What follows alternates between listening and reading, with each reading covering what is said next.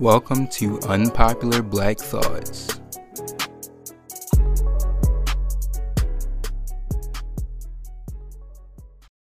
Should I do? All right.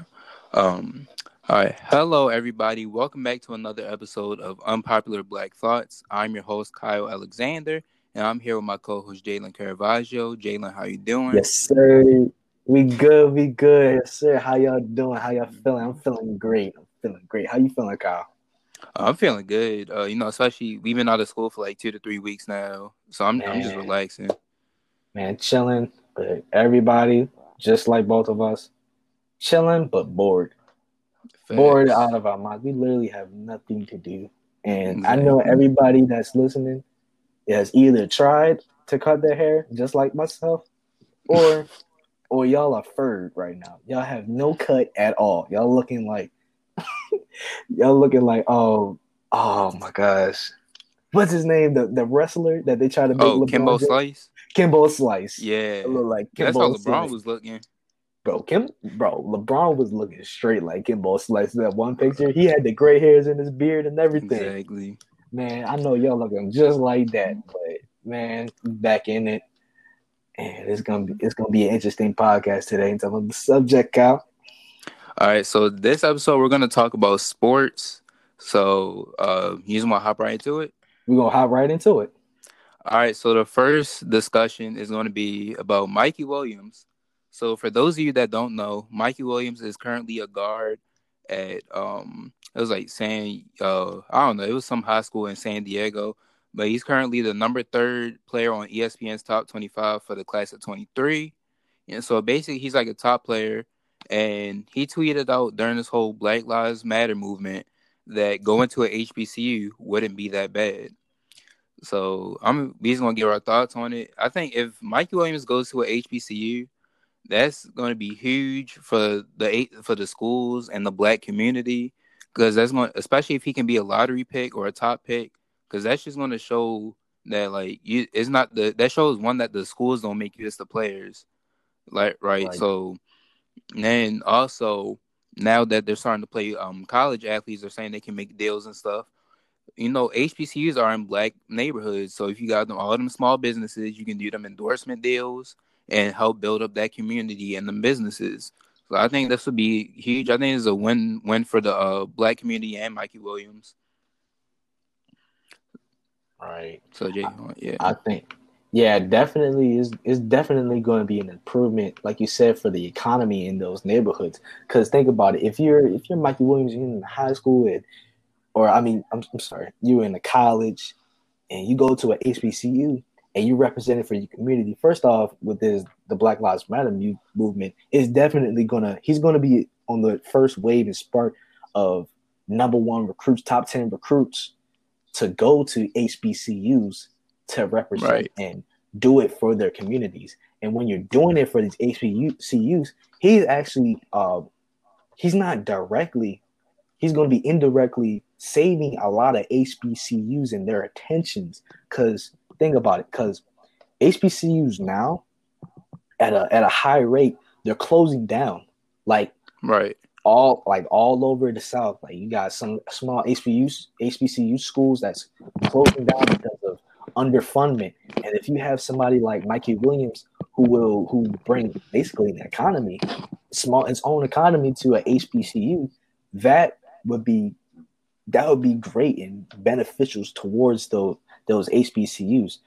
It doesn't matter where he goes to now, because it's going to be like, okay, if he say for example he goes to Hampton or Howard or wherever, Morehouse or whatever, he goes there, and it's going to be beneficial, because now other basketball players like himself that's going to go there and like, dag, we can go here. And what's the point of going to Kansas or Ohio or I don't know, Alabama, like these D1 schools, right? Like Duke or like Carolina, right?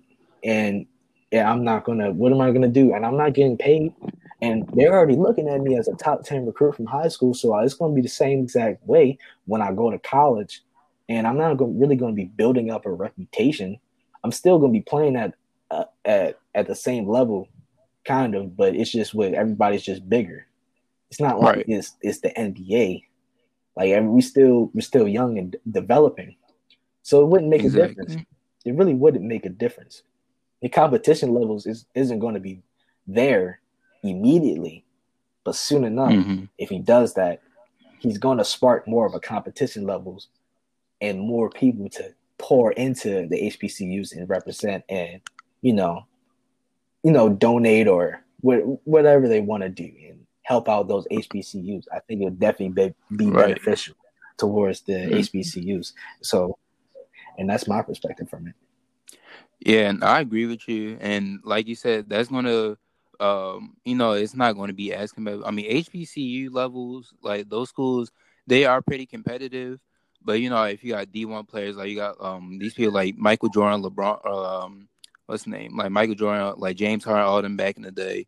Just think like maybe like think if Zion and that big three from Duke like 2 years ago, think if they all three of them would have went to Hampton instead, or if like the Fab Five would have went to like North Carolina A&T, for example. Like it would have Right, drew more crowds in. It would have got the schools more like, help with the funding and help them get more views on TV, and that's gonna have right, people think like, oh, maybe they're getting coverage, I can go there, and that's gonna bring in more top recruits. right. And just like I think this is just a little bit of an, but like when people found out that J. Cole went, it's not an HBCU, I think, but J. Cole went to St. John's University. A lot of people started going into towards St. John's University just because J. Cole went there. Right. And so it was like, well, I think is it St. John's University that J. Cole went to? I think so. Let me check.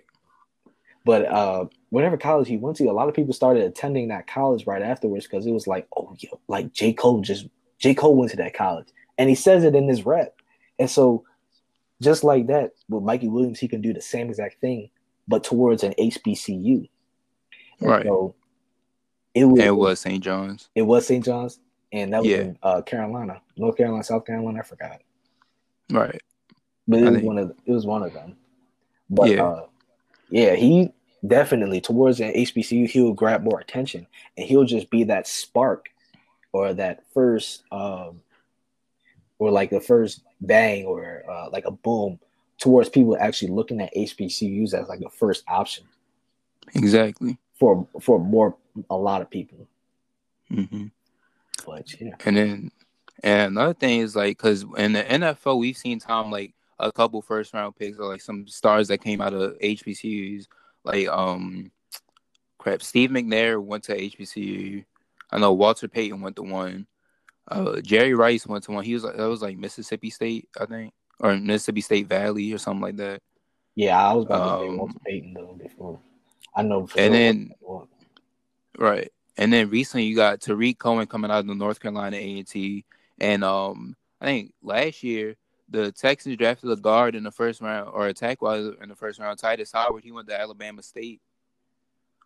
So we in the NFL we've seen like different players come from HBCUs, but in the NBA, the only player I can really think of is Kyle O'Quinn from Norfolk State, and it's like no disrespect to Kyle O'Quinn, he's been like he's a good basketball player, but it's like you're not on that level of like LeBron, Kyrie, Right, Curry, right?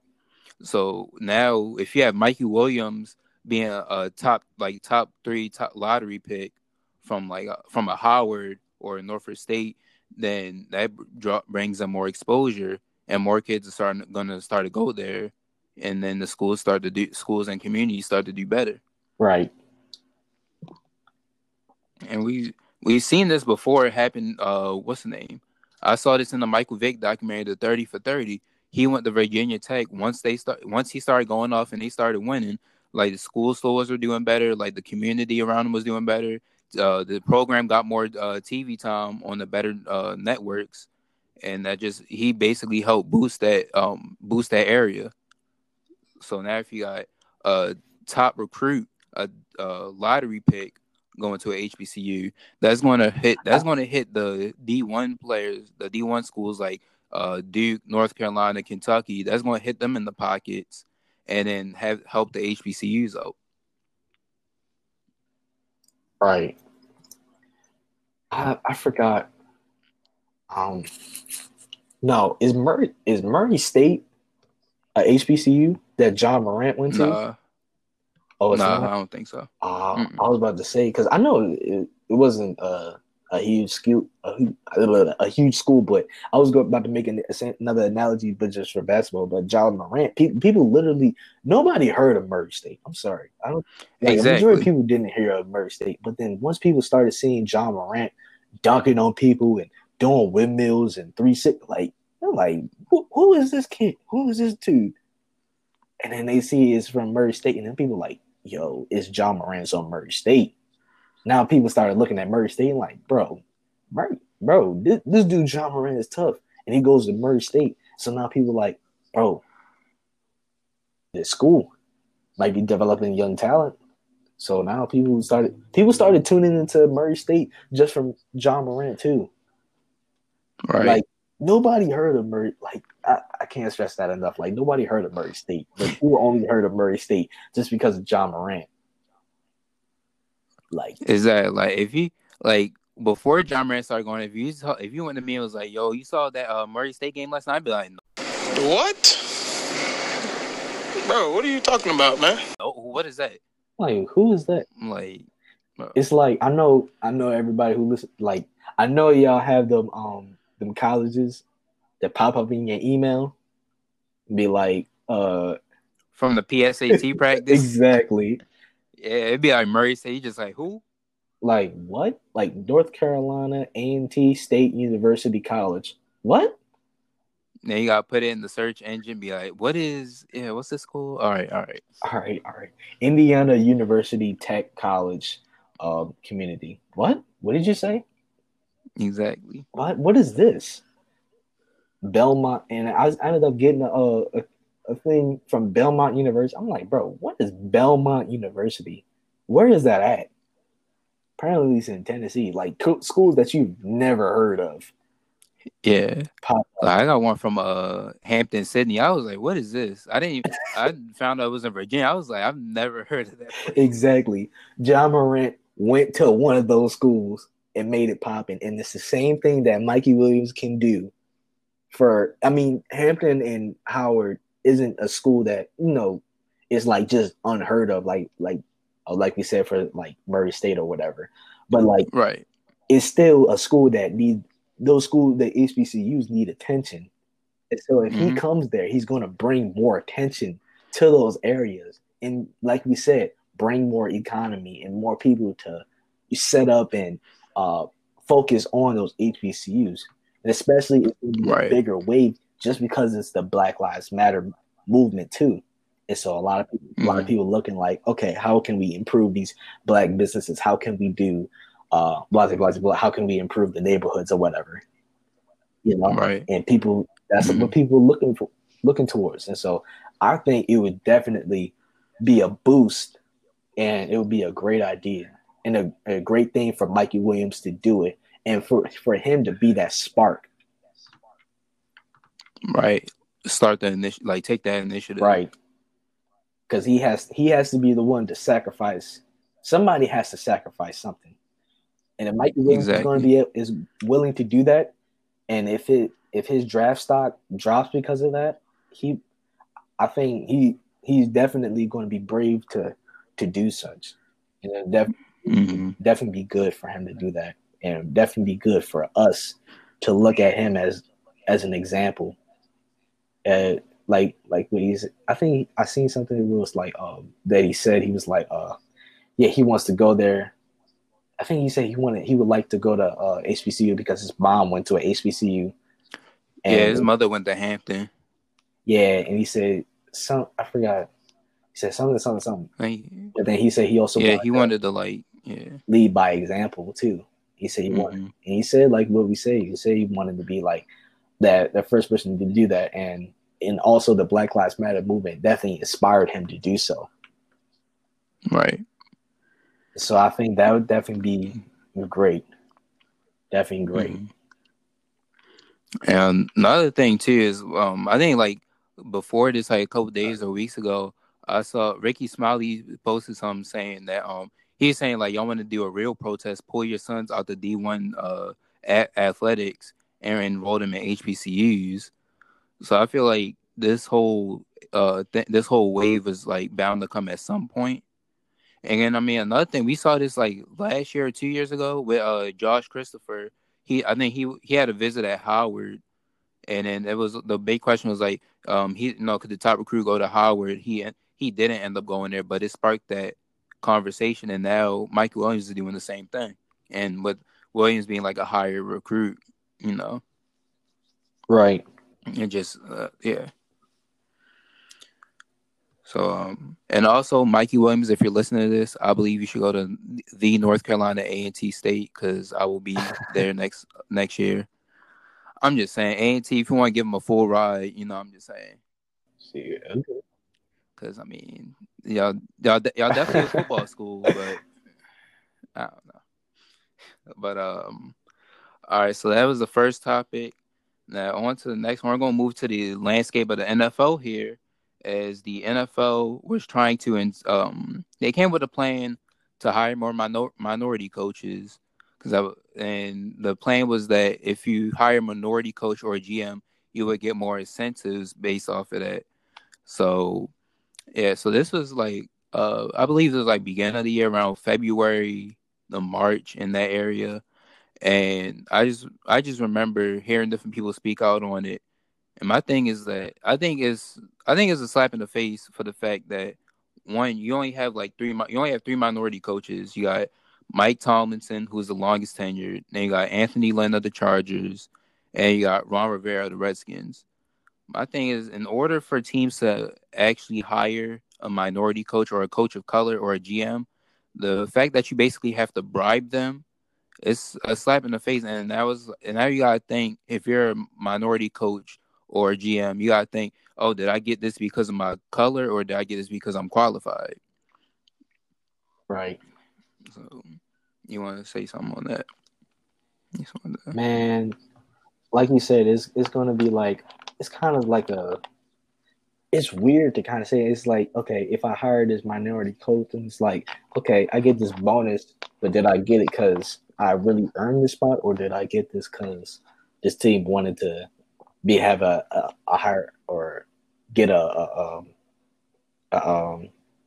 boost, basically? Right. Because I remember what you were saying. It was like you would get earlier draft picks because of this. You would get earlier draft picks because of if they hire if they hire minority coaches or somebody in the, I think, wasn't it also in the GM spot, like in other positions? I have the list. I have the list up right here. So it says, after hiring a minority head coach, teams will move up 6 spots in the third round of the draft preceding the coach's second year. Teams will move up 10 spots in the third round for hiring a person of color as a GM. And if a head coach and GM position were filled with minority candidates in the same year, they will move up as far as 16 spots. And then additional incentives available for not firing the coach or GM within the first 2 seasons. Right. And so it's like, okay, you get higher picks in the draft if you hire a minority coach. And it's like, okay, did I really? I mean, at the same time, it has to be something where it's like, okay, you have to keep this head coach for a certain amount of time in a certain period, so that it's not like, okay, you hire this coach and then in the middle season, you like, okay, you're gone. Like, I don't want you no more. Like, it can't be like that. It can't just be like that for that 1 year. And plus, it'll be hectic because it's going to be like, okay, teams can strategically plan out and say, like, okay, certain players are third round talents, and there's a lot of great players that have come in late rounds, and even some of the greatest players that have played in the game of football have come from the later rounds. I think more came from the later rounds than the earlier rounds, actually. Mark Andrews, Ravens, third round.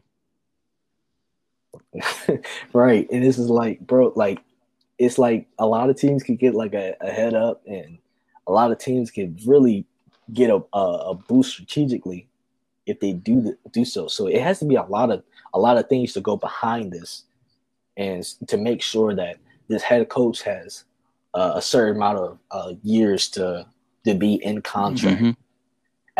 because if you're going to be able to utilize this, and it has to be something like, okay, I have this coach or this GM, and I also want to, since I have this coach, I also want to play this card this year.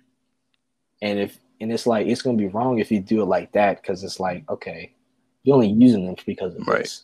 You only use it because you want to play that card. It's going to be like, really? Mm-hmm. And if you really want to do that, teams should, if you're going to hire somebody to be in a position to coach a team, then that person should be the one making the pick. Right. Honestly, because if you think it's like, okay, you're going to try to utilize for 10 picks earlier, but you should give that person who was hired that pick. Right. And if you want to, especially with some teams, because I know some teams have coaches where they have like a higher power in that front office, like where they work with the GM or they can act as a GM. Right. So I agree with that part where they should make the pick. Right. And I would definitely say, like, I think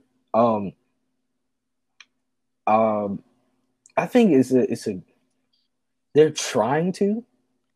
I think I like the attempt and effort to try to get more diversity within people to be in the higher up position to actually manage the players, as opposed to just all white offense. And it should be more black people in those offices. I think I like the attempt, but this approach isn't. It's kind of weird. Yeah. Honestly, it's kind of weird. Like if I don't know, it would sound weird. Like I just came up like, if you were to hire a black coach, then it shouldn't, like, it could be like, you could say like, okay, you get more cap space or something like that. I don't think it would be as bad, but at the same time, I'm thinking about it. I'm like, maybe that's probably as bad. Yeah, because then you could be like, oh, we couldn't sign this player before, now let's bring him in because we got a black coach. Like, right. I think I like the concept, but it's just the wrong approach. I don't know. Yeah, like I agree with what they're trying to do, like how they're trying to bring attention to this, but it's not. I don't agree with the method that they're trying to do. Right. Like, say this, because this year Jason Garrett got fired by the Cowboys. So say that rule was in order. So then Jerry Jones, say somebody goes up to Jerry Jones, be like, all right, Jones, we got two coach offers. He might just be like, all right, he might just be like, what are the races? One's black, one's white. Give me the black one. But sir, I think you should nope, just give me the black coach. Turns out. And then they hire him and stuff. Turns out that coach ended up going like winless for 4 seasons in college and never done nothing. Had like 0-star recruits. I mean, I don't think no owner's gonna look like that. I mean, you have to be like the worst owner if you do it by that method. But you get what I'm trying to say. I think it should be more black coaches at a collegiate level, like a more D1 schools. I think that's how it's going to make a different spark. But I mean, like, how would they do that? I think only if you actually like go into like the collegiate schools, and more of these D1 schools are saying, okay, we'll get this black coach because he actually earned the spot. He actually earned the spot, or I don't know. I'm trying to think of a way, but everything that I'm thinking of right now is like, it's kind of wrong, because it's like, man, because nobody should be deserving a plus from getting a black coach. Right. Like, nobody should be getting a reward or a prize from having a black coach. Mm-hmm. Like, and it's hard. Like, I think, you know what I think should happen? I think more colleges should be looking at these black programs. Yeah. In the cities, and looking at the coaches as opposed to picking up these players. Right. Because like we go to MSJ, so I mean we have a white coach, but like think about like the public schools. and these public schools have black coaches. Yeah. And some of these public schools are actually doing really good, well. Like, I mean, for a while, Poly was doing good, Oh yeah. and then I don't know if Poly's doing so well, but right now I haven't looked. But like them, Milford did okay. Yeah. I know Milford did okay, Milford was okay. but I mean, like, yeah, they was okay. But I'm saying, like, a couple years ago, City, Poly, and Dunbar, Right. and other public schools that's here. I mean, I'm just saying for here because I don't really know about like the rest of the nation. Mm-hmm. But like, just specifically like us, we was doing well, and we were doing really good, and we were like, I think all three of those schools were top 100 in the nation a couple of years ago. Mm-hmm. And still, they'd rather look at like coaches that are like in these private school programs. That's like, oh yeah, we'll hire this white coach that's right here because he was more successful in the private school program. And it shouldn't be like that. It should be like a coach that, you know, that's had success in the public school and start introducing more of a diverse crowd as opposed to just sticking to what you know. Right. I don't know. And then that's another thing because most of these coaches be coming up from the college level, but like in the past we've seen that coaches from the college level don't particularly work out that well. Like listen, I'm a Ravens and Eagles fan, so all you Eagles fans out there, y'all know Chip Kelly in Philly, that was a disaster. That did not work out. But you know, and Stephen A. I heard Stephen A. Speaking out on this, and he was saying that he believes that it should be a requirement that you have to be a coach in the like you shouldn't be from college. You have to be a coordinator. I think he was saying like you should have to be a coordinator at the NFL level for a period of time. I think that's a great idea because if you think about it, most of these coordinators are people of color. Like Chiefs Super Bowl winning champs, Kansas City Chiefs. They had the high-powered offense, one of the best offenses in the league. The offense coordinator, it was like Eric Bellamy. I remember people were talking about him getting he might get a coaching offer. I don't believe he got a single head coach offer. And then like Miami, You should. exactly. And then I could get if you wanted to say Kansas City, but like he didn't get an offer. And another example, San Francisco had one of the best defenses, and you got Robert Saleh versus the Browns are looking at Robert Saleh or the Vikings offensive coordinator. They went with the Vikings offensive coordinator, even though Saleh shut down that offense in the playoffs. Now again, he probably wanted to stay, but you get the point. And then Right. but like Miami, they got another coach too. Brian Flores, he was the defensive coordinator for New England, and then my Dolphins were like, no, let's bring him to be our head coach since New England's a divisional rival, so that we have some intel on them and we can game plan against them. So like, I believe the coordinator idea I think that would be a good idea. Either that, and another idea I would say is that at least I would say at least like 50%. I would say 50% of the people that you look at have to be people of color, so that it's at least a fair chance. Right. So that like if you're looking at yeah. So like if you're looking at say my bad. No. So say like say the Browns looked at 4 coaches this year, possible head coaches. Say all right, you're looking at 4 coaches, 2 of those have to be people of color. So that you could put Ron Rivera in the mix, maybe Eric Bellamy, and then they end up hiring one of them. But I'm just saying I think that would be a good idea. Yeah, like a list submission. Right. Like or like a good amount. Like you're looking at 6 different coaches and 2 of them are people of color. Right. Or at least 2 of them are people of color.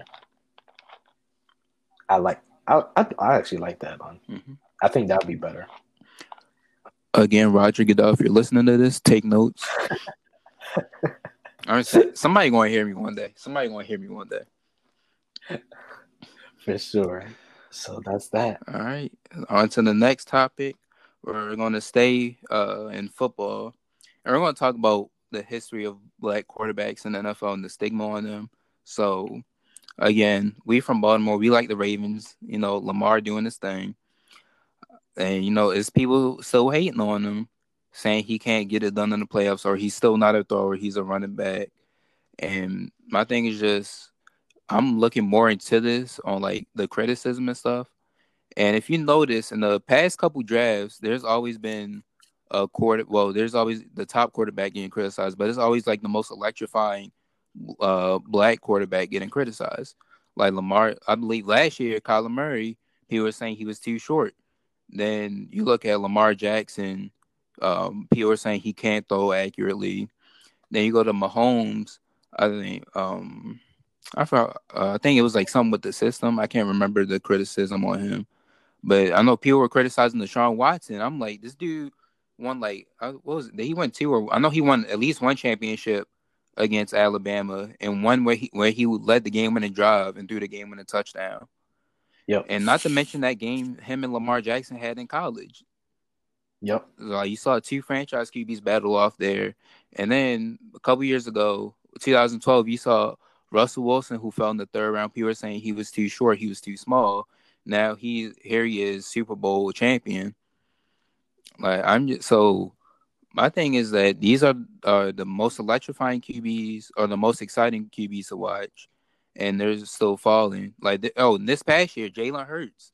People now I get at Alabama he wasn't the best thrower, but we know when he got to Oklahoma he cleaned his throwing up. Like his accuracy was on point, Yep. and I know it's still people criticizing him. So my thing is just I still don't see how people are trying to use like black people can't play quarterback. So that's just my take on that. I think like the stigma of saying, okay, we need a quarterback that's 6 foot, that's 6'5", Right. 6'4", 6'3", has a cannon arm, and is white. We need to remove that. Like we've seen quarterbacks like, and I wanna say like, yeah, we've seen quarterbacks like Randall Cunningham and Warren Moon and Vince Young that play at a high level, and they're not the tallest, but they definitely get the job done, and they're the most electrifying. They're the most fun to watch, Exactly. and they bring a lot of competition and they uplift their teams. Mm-hmm. That's the thing. Like when Michael Vick was playing, he took, bro, like this man Michael Vick took the Falcons Full to the 180. playoff. Full 180. No, bro, number one pick. Taking the Falcons to the playoffs against Brett Favre and the Packers. Home stadium, and how many years the Packers have gone without like a home loss in the playoffs? I don't even know. Like how many times it was? It was something crazy like that. It was like the longest streak, and he won and he pulled it off. And Michael Vick, like definitely, everybody was looking at Michael Vick like, yo, like this is the real deal. Right. Like this is the real. And this man Michael Vick, you see him like he's fast. It's must-see TV. Right. And he's, oh my gosh, it's ringing again. He's fast. He got a slingshot for an arm. He can literally throw 80 yards with a flick of the wrist. Same thing with Randall Cunningham. Like before, he was the Michael, like we were just talking about this. He was the Michael Vick before Michael Vick. Playing for the Eagles. And that one play that he rolls out the pocket. Rolls out to the right. Escapes. Flings it all the way downfield. Threading that needle. Man, it's like you look at that and it's legendary. Like, and everybody wants to criticize the black quarterbacks and what they're trying to do, but not a lot of people want to criticize the white quarterbacks that they used to be good. Like, I mean, people criticize Eli Manning, but like, it's not like Michael Vick. Right. Like when Eli Manning, he coming off of his last Super Bowl ring, this man, he was okay for like, but like 2 years. Yeah, like 2-3 years. Then out of nowhere, he just went down the toilet. Right. Then he got more weapons. Still was. wasn't good, and they didn't. I think they no, they Yeah, they didn't made make the the playoffs playoffs one time. with Odell and them. Yeah, Yeah, because and I think it was against Green Bay, because that was when that was that whole thing when they was like, oh, that was on the boat or something, like that whole crew was on the boat instead of like yeah, with yeah, Henry. yeah, yeah, yeah, yeah. But they still couldn't get the job done, and even with all the arsenal weapons, like people were still looking at Eli Manning like, he couldn't achieve. So what? Imagine if it was Michael Vick in that situation. You don't know how many people are going to be sitting there saying, "Man, Michael Vick is garbage, Overrated. overrated, washed up." Like, man, like you remember in the playoffs with Lamar, like bro, just recently, my friend he was at the game, and he said like when he was in the game, people left Lamar, and some people was Right. shouting like Lamar, you suck. Like Ravens fans themselves were saying Lamar, you suck. And I have never seen that for anybody do that for Flacco, Jay Cutler, what other washed up QB that used to be? No, Flacco, I don't know. No, I don't think. Man, I don't think anybody has I really criticized Flacco like that. Like I'm talking about like don't, cause trash, yeah, like people like if you look at like if you really think about it, like they literally offered this man $100 million, and then the next season we didn't even make the playoffs. It, no, it still and pains me to nobody talk sits about here that. and says, "Oh yeah, Flacco's is washed up." I mean, people might think that nobody says it out loud on ESPN and live on television and Right. everything like that. Because the big thing with Flacco was just like, oh, is he elite? And that Right. was it. And it was just like, I don't know, like, come on now. And like the criticism towards quarterbacks now, and now everybody want to look at quarterbacks like Pat Mahomes, saying like, oh yeah, that's the best quarterback we've ever seen. That's the best quarterback we've ever seen ever. Like, Right. yeah, most electrifying. Yes, Pat Mahomes is that man. He's that man. All right. You should embrace that. Don't be coming here and when he Exactly. hits a little bit of turbulence, don't be sitting there saying like, "Oh yeah, he's washed up. He's no good anymore." Oh, blah blah blah blah blah. He sucks. Like, come on now. Like I don't want to hear that because now he's one of the most Exactly. talented. Now y'all saying he's like the better version of Aaron Rodgers if he keeps this up.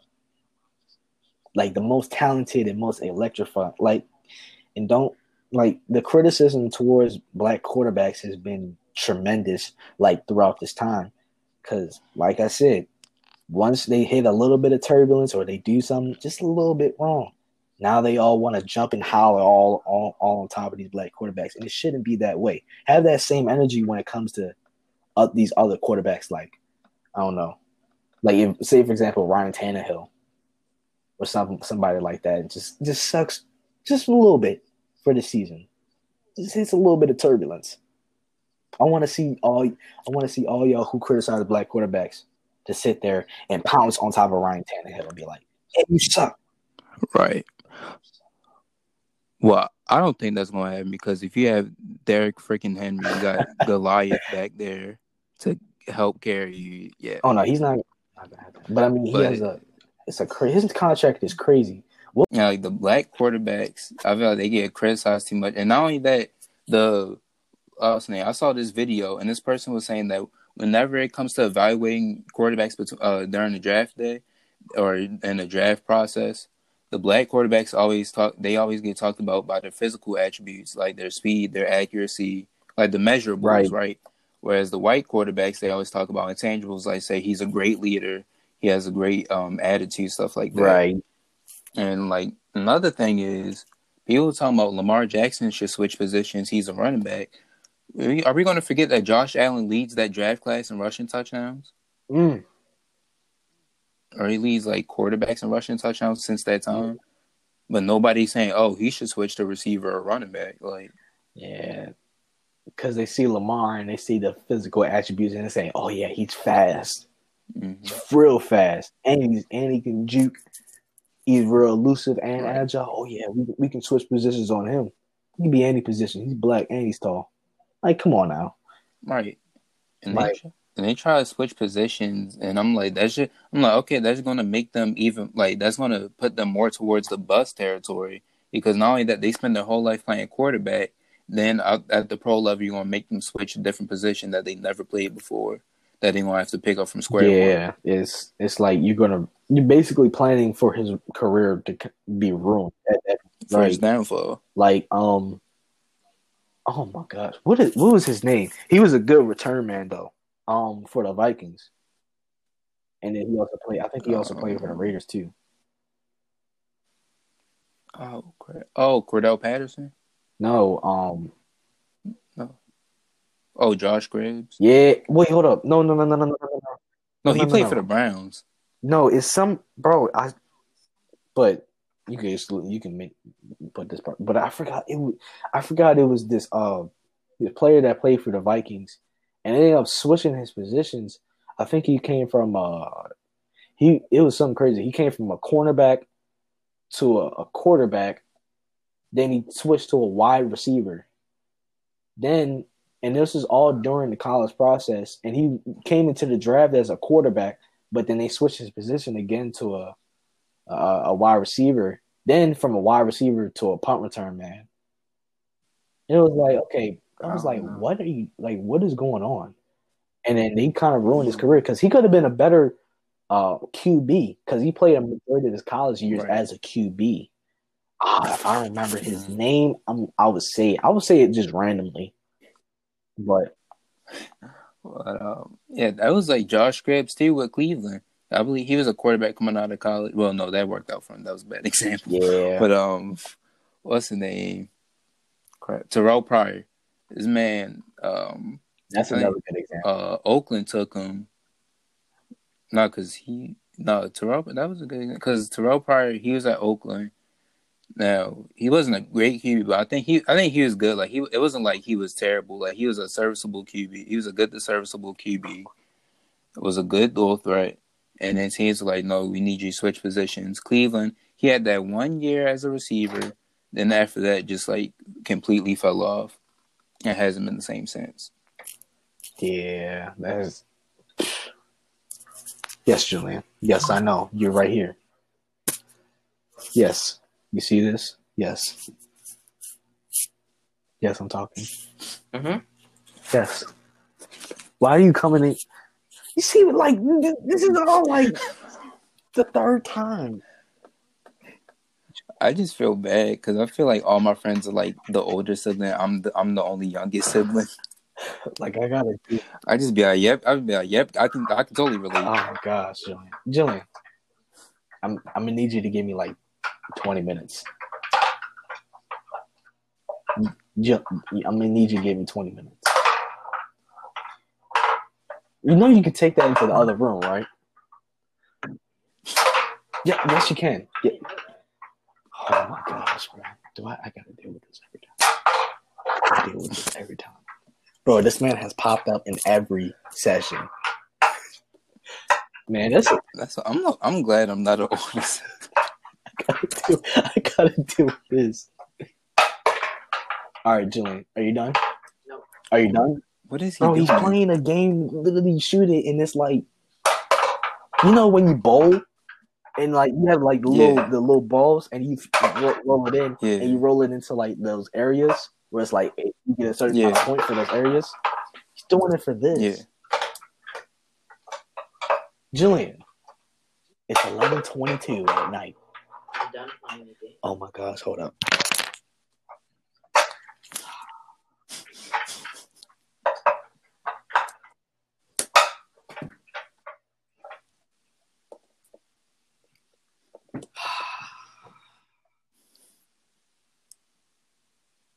What are you doing?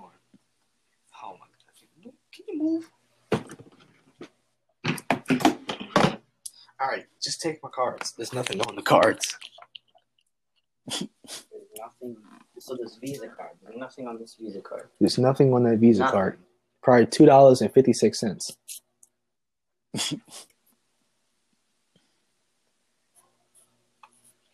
All right, you want $2.56? This one has nothing on it. That one has nothing on it. I'm about to lock my door. Jesus Christ.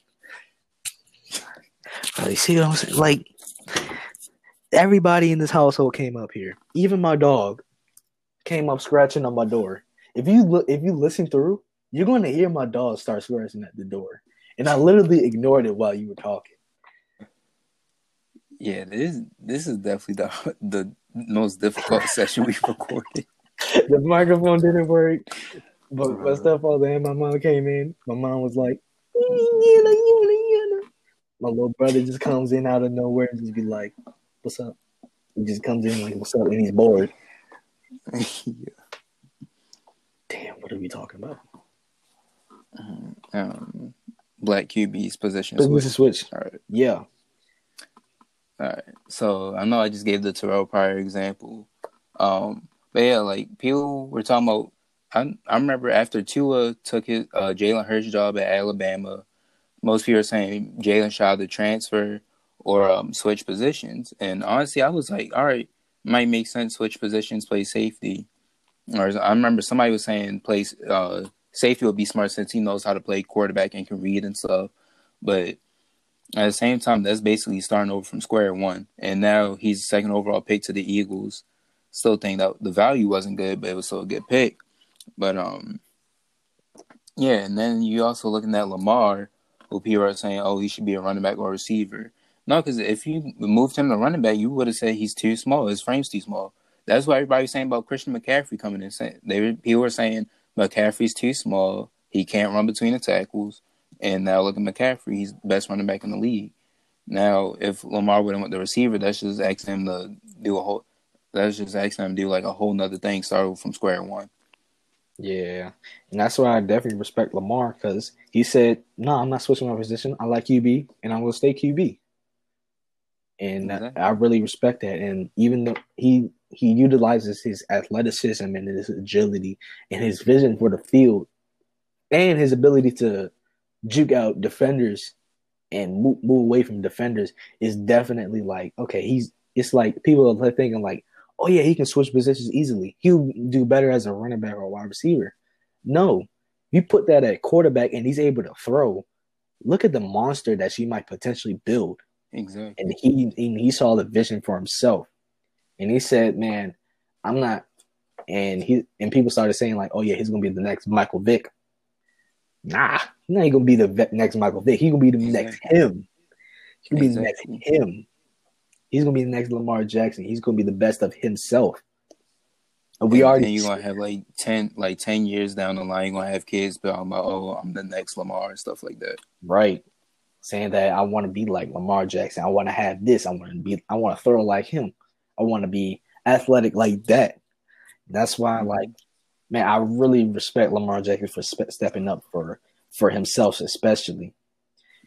Right. And yeah, he didn't go with what some of his peers would probably bet on himself. Yeah, he definitely bet on himself. Definitely bet on himself. But and that's that. I'm gonna just say, if y'all want him to switch from running back or receiver, if he made that switch, y'all would have missed out on the second unanimous MVP in league history, and the youngest MVP, and this must see TV, the 14-2 Ravens show that was must see TV. And you're gonna admit you missed out on the greatest spin move that the league. Yeah, I knew you was about to say that. Oh, he broke his ankles. Man, he is Houdini. Bro. He has an entourage. This man literally spin moved 2 defenders at once, even though it was the Bengals. And all you people talking about, oh, it's just the Bengals. How about you go out there with them grown men and go out there and try and coming at you full speed and try and hit a spin move. Exactly. And still go all the way. Exactly. Come on now. Mm-hmm. Can't stand when people downplay Lamar like that. Right. That's why we're going to keep on winning games. Mm-hmm. That's okay. They're not going to be laughing when we win the Super Bowl next year. Exactly. Right. And then, well, also another thing, All right, so Black were criticized, and now there are more starting to prove them wrong. Like like Mahomes, Watson, Wilson, and Lamar. But now this past year has been the year of the black quarterback. I think he got I don't know if it was the first time. I'm pretty sure that the league MVP, the Super Bowl MVP, and the offensive rookie of the year was all black quarterbacks. Then Oh, really? yeah, I didn't Kyler know that. Murray. And then you got Kyler Murray being another, I think, like the third black quarterback to be first overall. Because I know Vic was first, and then you got fourth. He was the fourth. Because Vic? Vic was the first. Then you had Newton, Winston, and then you got Kyler Murray. Then, that is true. Yeah. And then Teddy Bridgewater played his way into a big contract with Carolina. And now you got the future. You got Jalen Hurts and Jordan Love, who are going to both went to teams who are possibly could be in the future plans. And then you got Justin Fields, who's the Heisman favorite this upcoming year. So yeah, black quarterbacks starting to step up more, or it's starting to prove people wrong. But I mean, let's be honest here. The only black quarterback that deserves some criticism is 30 for 30. Jameis Winston. That's a basket case because this man, all right, yeah, you got the best receiving duo in the league, and yeah, you go for just paint the positive picture. Best receiving duo in the league. 5,000 plus yards, 30 plus touchdowns. Boom. You're like, that's your franchise QB there. Then you show him the 30 interceptions. Oh, right. Oh, what is this? But the thing is, he's been like this. It's just never been 30 for 30. Right. Previous years, it was like 20 for 20. It was like, yeah, it's pretty good, 20 touchdowns, but 20 interceptions is pretty bad too. Yeah, I mean, we know not every interception is his fault, but still, But still, some of them interceptions, like he just threw it up and come on now. The crazy thing is that's not even the most interceptions thrown by QB in the season. How many was the most? I don't know. It was I think it was Otto Graham back then. I know somebody threw like 40 something. Oh, 40? Yeah, I know somebody threw 40 something before. 40? Yes. Oh my gosh!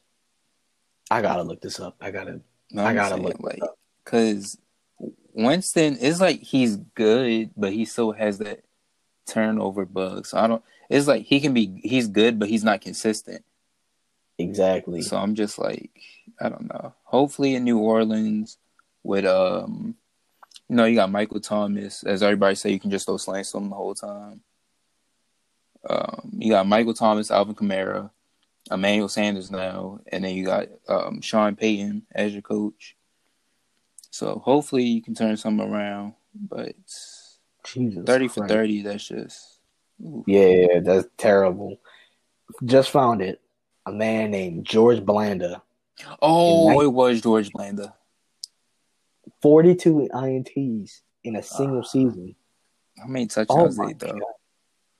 It doesn't say. Let me see. I want to look this up. George Blanda, 1962. Pulling up the numbers. Well, that makes sense because, he threw 27 interceptions and had 42 INTs. Yeah, touchdowns. Oh, yeah. He had 27 touchdowns and 42 INTs. And 2 years after that, he threw 17 touchdowns and 27 interceptions. Then he had 20 for 30. Then it was 17 for 21. Oh, my gosh. This guy is horrible. Why do I feel like he's in the Hall of Fame? I feel that he's a Hall of Famer. Wait. 14 for 20. George Blanda? George Blanda. Bro, George Blanda. Selected to Pro Bowl plus first team All-Pro. Oh, he was a kicker too. And he's in the Hall of Fame. That's how you know that was the real football back then. It was basically rugby. How are you in the Hall of Fame if and Terrell Owens wasn't a first ballot. Come on for now. all we know, Jameis Winston might be a Hall of Famer. If this is the case, if Jameis Winston can somehow win a Super Bowl, he might just be a Hall of Famer because You know what? Jameis Winston, I'd seen something where Jameis Winston said that I don't care about the interception. He said, I know that I'm one of the greatest QBs to ever do it. Yeah, I saw that. Something like that. You saw that too? He might be I smoking. was like, there's no way I don't know this what man he's smoking. But my thing is, the thing that got me is when he said, I don't care about the interception. I'm like, well, yeah, you can take away stats from any player and be like, oh, they're actually good. Yeah, bro. I don't know, bro. Like, how do you throw a 30 interceptions? Like, you can literally just be like, oh, if you don't look at his interceptions, 5,000 yards, 30 touchdowns, that's great. That's a franchise QB. Right. It's like, bro, Can't like, just ignore that. Like, I don't know. this is I don't you know what? I don't want to really bring that conversation to this podcast. I'm just glad Baltimore was not in a position to take him. I'm glad too. But I remember we took Brashad bricks for hands Perry, man. Bricks for hands Perry? Oh yeah, definitely. I'm glad we had that. We passed up on so many people. But yeah, I just know the future of the NFL is gonna have a lot more black quarterbacks to come. So, for sure. All right, so we're gonna move on to our final topic, Dalen, which deals with the Saints. Since we already talking about Jameis Winston and the Saints, Jameis Winston might be starting this year, but that is we're gonna talk about the Drew Brees comment and Drew Brees and Jake Fromm actually. So Drew Brees, quarterback of the Saints, he stated in an interview that he said that what did he say? He said I'm not going to stand for anybody disrespecting the flag. And then Jake Fromm, who's rookie quarterback for the Bills, said or is in the text message and said that only white elites should be able to buy guns. So the Drew So the Drew Brees comment. All right, all the people call him racist. I can racist because what he said wasn't racist. It was just the thing about the comment is the fact that he still doesn't understand why Kaepernick was protesting in the first place, which a lot of people still don't, because it was never about the flag. It was about police brutality, and which is still going on. So I believe Alvin Kamara said something where he said he sat down with Drew Brees and talked to him and educated him about the situation, and now they're good. So that's why I think stuff like this should be. Like, we should just try and educate each other on the situation. But now you got people out here talking about like, Malik Jackson from the Eagles talking about he lucky we don't play him this year because he was saying he was looking forward to that game, and Ed Reed was like cussing him out. All I know is that locker room is shaking up. Don't be surprised if you see Taysom Hill doing all the work or Jameis Winston being the quarterback this year. They're not going to do that for sure. But man, that was definitely heartbreaking to hear from Drew Brees. Right. But I mean that goes to show you that he's definitely not going to be a top 3 quarterback of all time. Let's just say that. Just because of that one comment, it don't matter if everybody like forgives him or anything. Yeah. Man, like honestly, like I don't get why he would say anything like that, because now it's like, why would he even say that? Like nobody talking about the flag at this point. It's literally protest for George Floyd, and then he just brought up the flag. Like who said that? And then, that's like going to an ice cream truck and asking if you got burgers. Like, bro, we sell ice cream right here. Like that's completely irrelevant to what we have going on right now. You see what I'm saying? Like, like it's completely irrelevant right now. But I think the interviewer asked him something about that. Can I say? Yeah. Well, the interviewer? Yeah, I think he asked. I think he said something about this. I'm not sure. Because I know he asked him the question. Yeah, I think he asked him a question. That's why he said he doesn't like particularly stand for anybody disrespecting the flag. But Yeah, but just like it's completely irrelevant. He could have just said that. Oh yeah, I don't. I mean, at this point, I stand by whatever. Or he could have just said like, I don't want to talk about it. yeah, He could have said he could have said that, and nobody would have heard of anything. It's completely irrelevant. I mean, I think Drew Brees could have easily just said no, like I said. But the interview, he was wrong. But Drew Brees is also wrong for responding to it too. I know I remember hearing about that from I think it was the Breakfast Club that I ended up listening to. From. yeah, It's like some Daily News or whatever. But I think, like you said, I don't think he's a racist, but it's definitely ignorant to what's going on right now. Right. And it's like, okay, it's kind of like a I don't know, it's like kind of like a slap in the back of the head. Like, wow, like you really just said that? You said anybody that kneels at the flag and you don't respect them is like what Shannon Sharp said, and I thought the exact same thing when I was thinking about it. Like, do you not realize that our grandfathers, like I have a great grandfather that participated in World War II. Right. He was in the Air Force. And you think that, and I believe now, if he was able to see like Colin Kaepernick kneeling on the flag during the national anthem, I think he would applaud that. Right. Because I remember when my great grandfather talking to me about the injustice that he was going through coming back from World War II. Mm-hmm. And I think a lot of people completely ignore that, and it's like why? Like we know what it is. Like we've heard stories from our grandfathers who've been in the military, or even if your family, you don't have a military family, you know somebody that's in the military. Right. You know somebody of your family friend or whatever, family friend, cousin, whatever. Or you can even just look it up online. You have nobody, absolutely nobody. And you can see and you can hear the stories that these people, these men that can't come back from World War II and serve in the country, thinking that you're going to be free, somebody's going to give you praise, but then when you come back, nobody gives you praise. When you come back, you're spit on.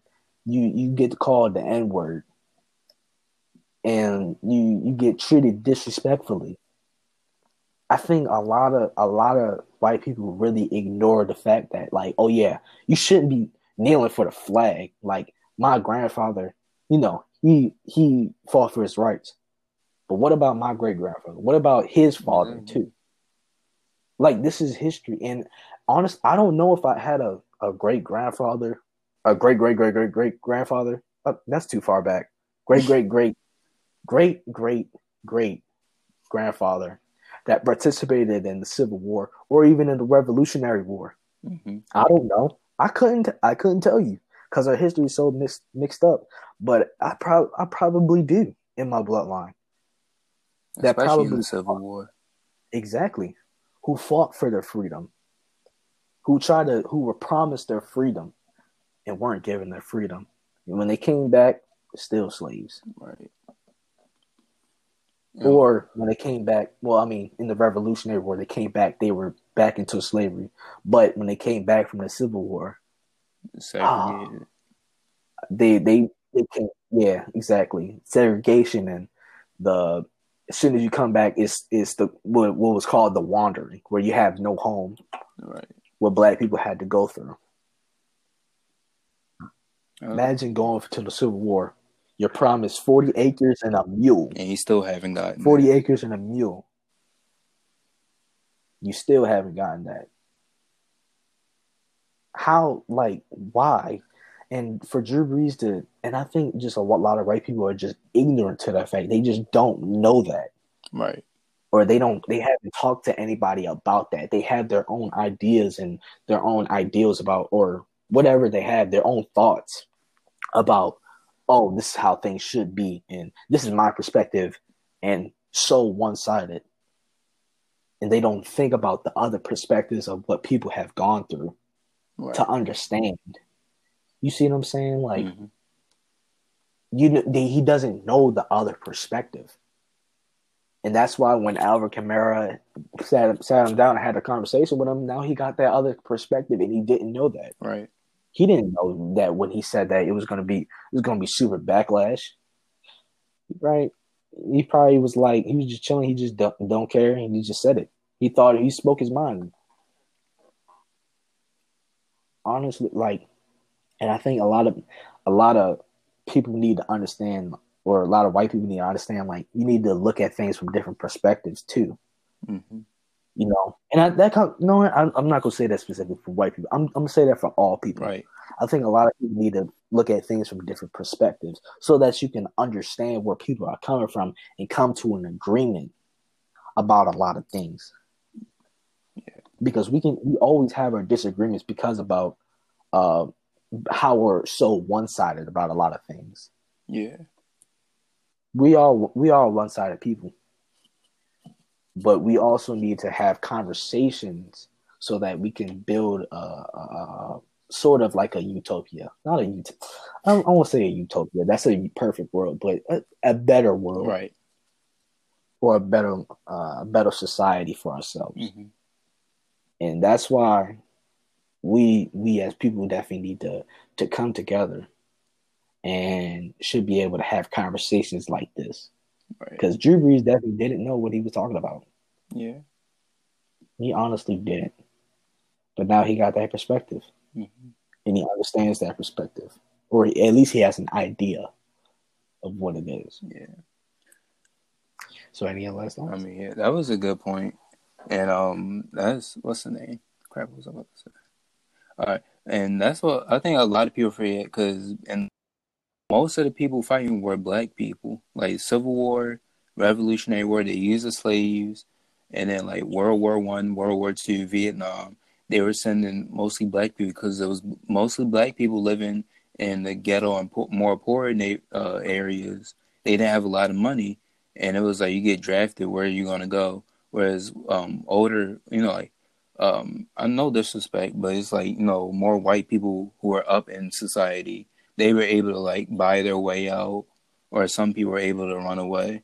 So right, most black people have fought in the war, and not only that, it's like like you said, most of us have family who fought in the war. Like my, I think it's my uncle, my great uncle Shelly, who he fought in Vietnam, and like you said, if he saw if he saw what was going on and saw Kaepernick kneeling, I think he would be in favor of it. I think he would be okay with it. And not only to mention the fact that Kaepernick, he got the whole kneeling idea from a soldier, because he was originally sitting at first, and then a soldier who was a 49ers fan sat down with him, had a conversation, and said, I think you should take a knee because it's a sign, it shows respect for the deceased. So that's how that whole situation started. And now it's like Drew Brees, like, I think it was just a ignorant comment. Like I said, he's not a racist, but I mean, I still respect him as a player. Like, he's still like one of the greatest quarterbacks of all time. But it's just stuff like that, because with celebrities, you have to separate their work from their personal life, or like their outside life. So that's just that's just my view on it. And then whereas the Jake Fromm comment about elite whites should only be about that's the bygones. Yeah, that was that's different. That was right bad. there. Yeah, that was just like, I don't even know what made him think to say that. I think now, I don't believe he was trying to hurt, like he was trying to be racial or anything. I think he was talking about like people, more responsible people, because that's the whole thing with gun control. A lot of people say, oh, more responsible people should be able to buy him or something like that. That was just a terrible statement. I don't know where it got that from. And I think Buffalo was talking about cutting him eventually. I don't know. I mean, I think Buffalo still want to keep him, but that's already strike one, and you just got to the league. Well, I thought he was one of the the better quarterbacks in the draft anyway. So, Yeah. but I don't know at this point. And it says he's from Georgia. So, yeah, you can obviously get where that idea came from. Yeah. You say the elite whites, and I think honestly, let's be honest here. You know what can stop gun control? It was from a famous Dave Chappelle quote. I'm gonna get it from Dave Chappelle. Every black man should be armed. Every black man and woman should be armed. Then everybody's gonna be like, whoa, now. Don't Calm pull out down, the Jamal. nine. Don't pull out the 9. That was from RDC World. If you don't get that one. Oh my But yeah, god. like if every black man got armed, you telling me you go in the city, you like, you see all these black people. I'm like, dang, 1 gun, 2 gun, 3 gun, 4 gun, 5 guns, 6 guns, whatever. If every black man was armed, now the government's gonna be looking at it like, dang, so many black people got guns. It's gonna cause more. They're gonna think, oh yeah, it's gonna cause more violence and whatever. Probably will. Yeah. Probably will. Definitely. But I mean, more than what it is right now, probably not, because the crime is pretty bad in the cities. But we already talked about that in the different episode, in the last episode. But definitely, like you said, the elite whites, Jake Fromm. Like, I don't know why would rich white people want to have guns in the first place? Like, they have security. Those people carry for them. Rich white person that I know who would probably own a gun is Batman. And I don't even think he owns a gun. I'm like, Batman don't kill people. He don't use a gun. You mean Bruce Wayne?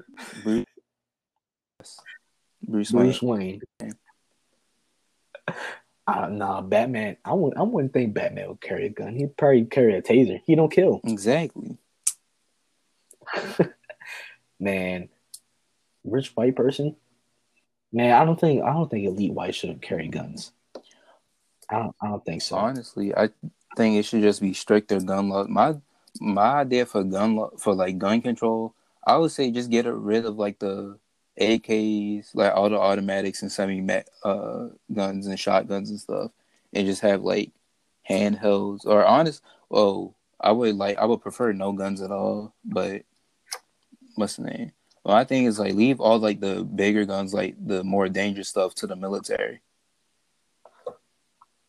Like, man, my bad, but why do I remember somebody turned in a rocket launcher into the city? I do remember that. Oh my gosh! Like, what do you have a rocket launcher for? Like, are you playing GTA in real life? Like, are you doing a heist or something? He came, bro. Somebody turned in a rocket launcher because you remember what it was. It was in the city. It was like, oh yeah, if you turn in your guns, we'll pay you. And so somebody turned in a rocket launcher, and it was a real rocket launcher. It's just like, here you go. Oh, be careful with that. Imagine pulling that going through the station, putting that in a bag, opening it up, and putting it on the desk or wherever it is, and the dude looking at you be like, tell him, bring me my money. Hey, bro, you know how scared I'd be? I'm like, bro, this really dead. I'm dead. Just like give him the money, pay him. Bro, that is crazy. Like, yeah, honestly, you know what I think? I don't think it should be stricter gun laws, because if you think about it, if you don't have, like, if there's a lot of, all right, if there's nothing of something that people used to have, then there's going to be more demand of that. Right. If that makes sense. So, like, say, for example, like, MacBooks were just sold out, or you know what? What if somebody just came around and took away all the MacBooks and all the Apple products? And people would be like, what in the heck? We're not going at Android. We want more Apple products. Right. So we want more of that. People are going to be going crazy for Apple products. It's going to be the same thing with guns. If we take away guns, then people are going to be more demand for guns. Right. And I think that's going to open up trade, like what's the name, like like gun trafficking or something like that. Right. I'm And so that's why it comes down to my idea. Have every black man be armed. Every black man should be armed. Man better get his rocket launcher back. I'm sorry, I'm just still so like, where do you get a rocket launcher from? Like, how are you just able to go into a store and be like, yes, I want to purchase this rocket launcher. Here you go, straight cash. The man stole it from the military. He had to. Definitely. He had to. Because there's no way. I don't even think the military uses rocket launchers like that. Like, they use it on, like, if they're over in, like, Afghanistan or Iraq and to come back. But really, they don't even use them. They use aircraft and stuff like that. Use machinery on tanks and stuff, and like LMGs and stuff. They don't use rocket launchers. I know one of my teachers, this is really bad, and I shouldn't be saying this. I shouldn't be exposing them like that, but just don't say the name. Oh. I'm not gonna say it. She's white, but I don't care. So she ended up, So she ended up bringing. Now, this is going to sound crazy. She ended up bringing a flamethrower, a dead flamethrower that her grandfather ended up using in World War II to class. This was St. Joe? To class just to see. And it was this big old ting-a-ting. Nah, it wasn't. This is my old school. I was about to say, we had it was I forgot what day it was, but we were like eating like who was it eating? Like biscuits, like dried biscuits and stuff like that like people was eating, like people in World War II was eating. And so she ended up bringing it in, and she brought it in, and there was no fluid or nothing like that in there. It was dead, and you couldn't even use it because it was from World War II. It was old, brown, and rusted and everything. Right. I was like, bro, she really brought it over. So, like, did nobody just see her that entire day, like, bringing in a big old flamethrower? No. Or just they in question? Let me correct myself. She didn't bring it to class, but she had it in a car, and it was with her that day. Oh, okay. Let me correct myself. So I don't want. So if you know what I'm talking about, you know what I'm talking about. But yeah. Why did I talk about that?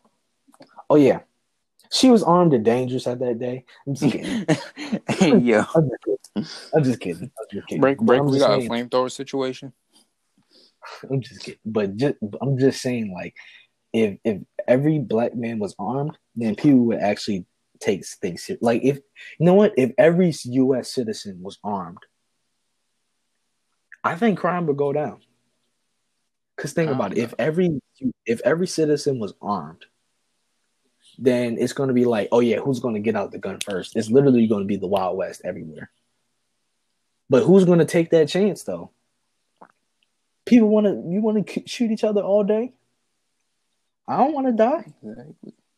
I don't want to kill nobody. I don't know. I don't think it's really going to be like any real solution to like gun control or gun laws. Man, they should have just. Why do certain races have to be so evil? But that's the world we live in. Yeah. But we got so off topic. Yeah. But I'm talking about flamethrowers in school. I mean, that wasn't really off topic, but it wasn't that off topic. Yeah. But yeah. But all right, so that's going to do it for this episode.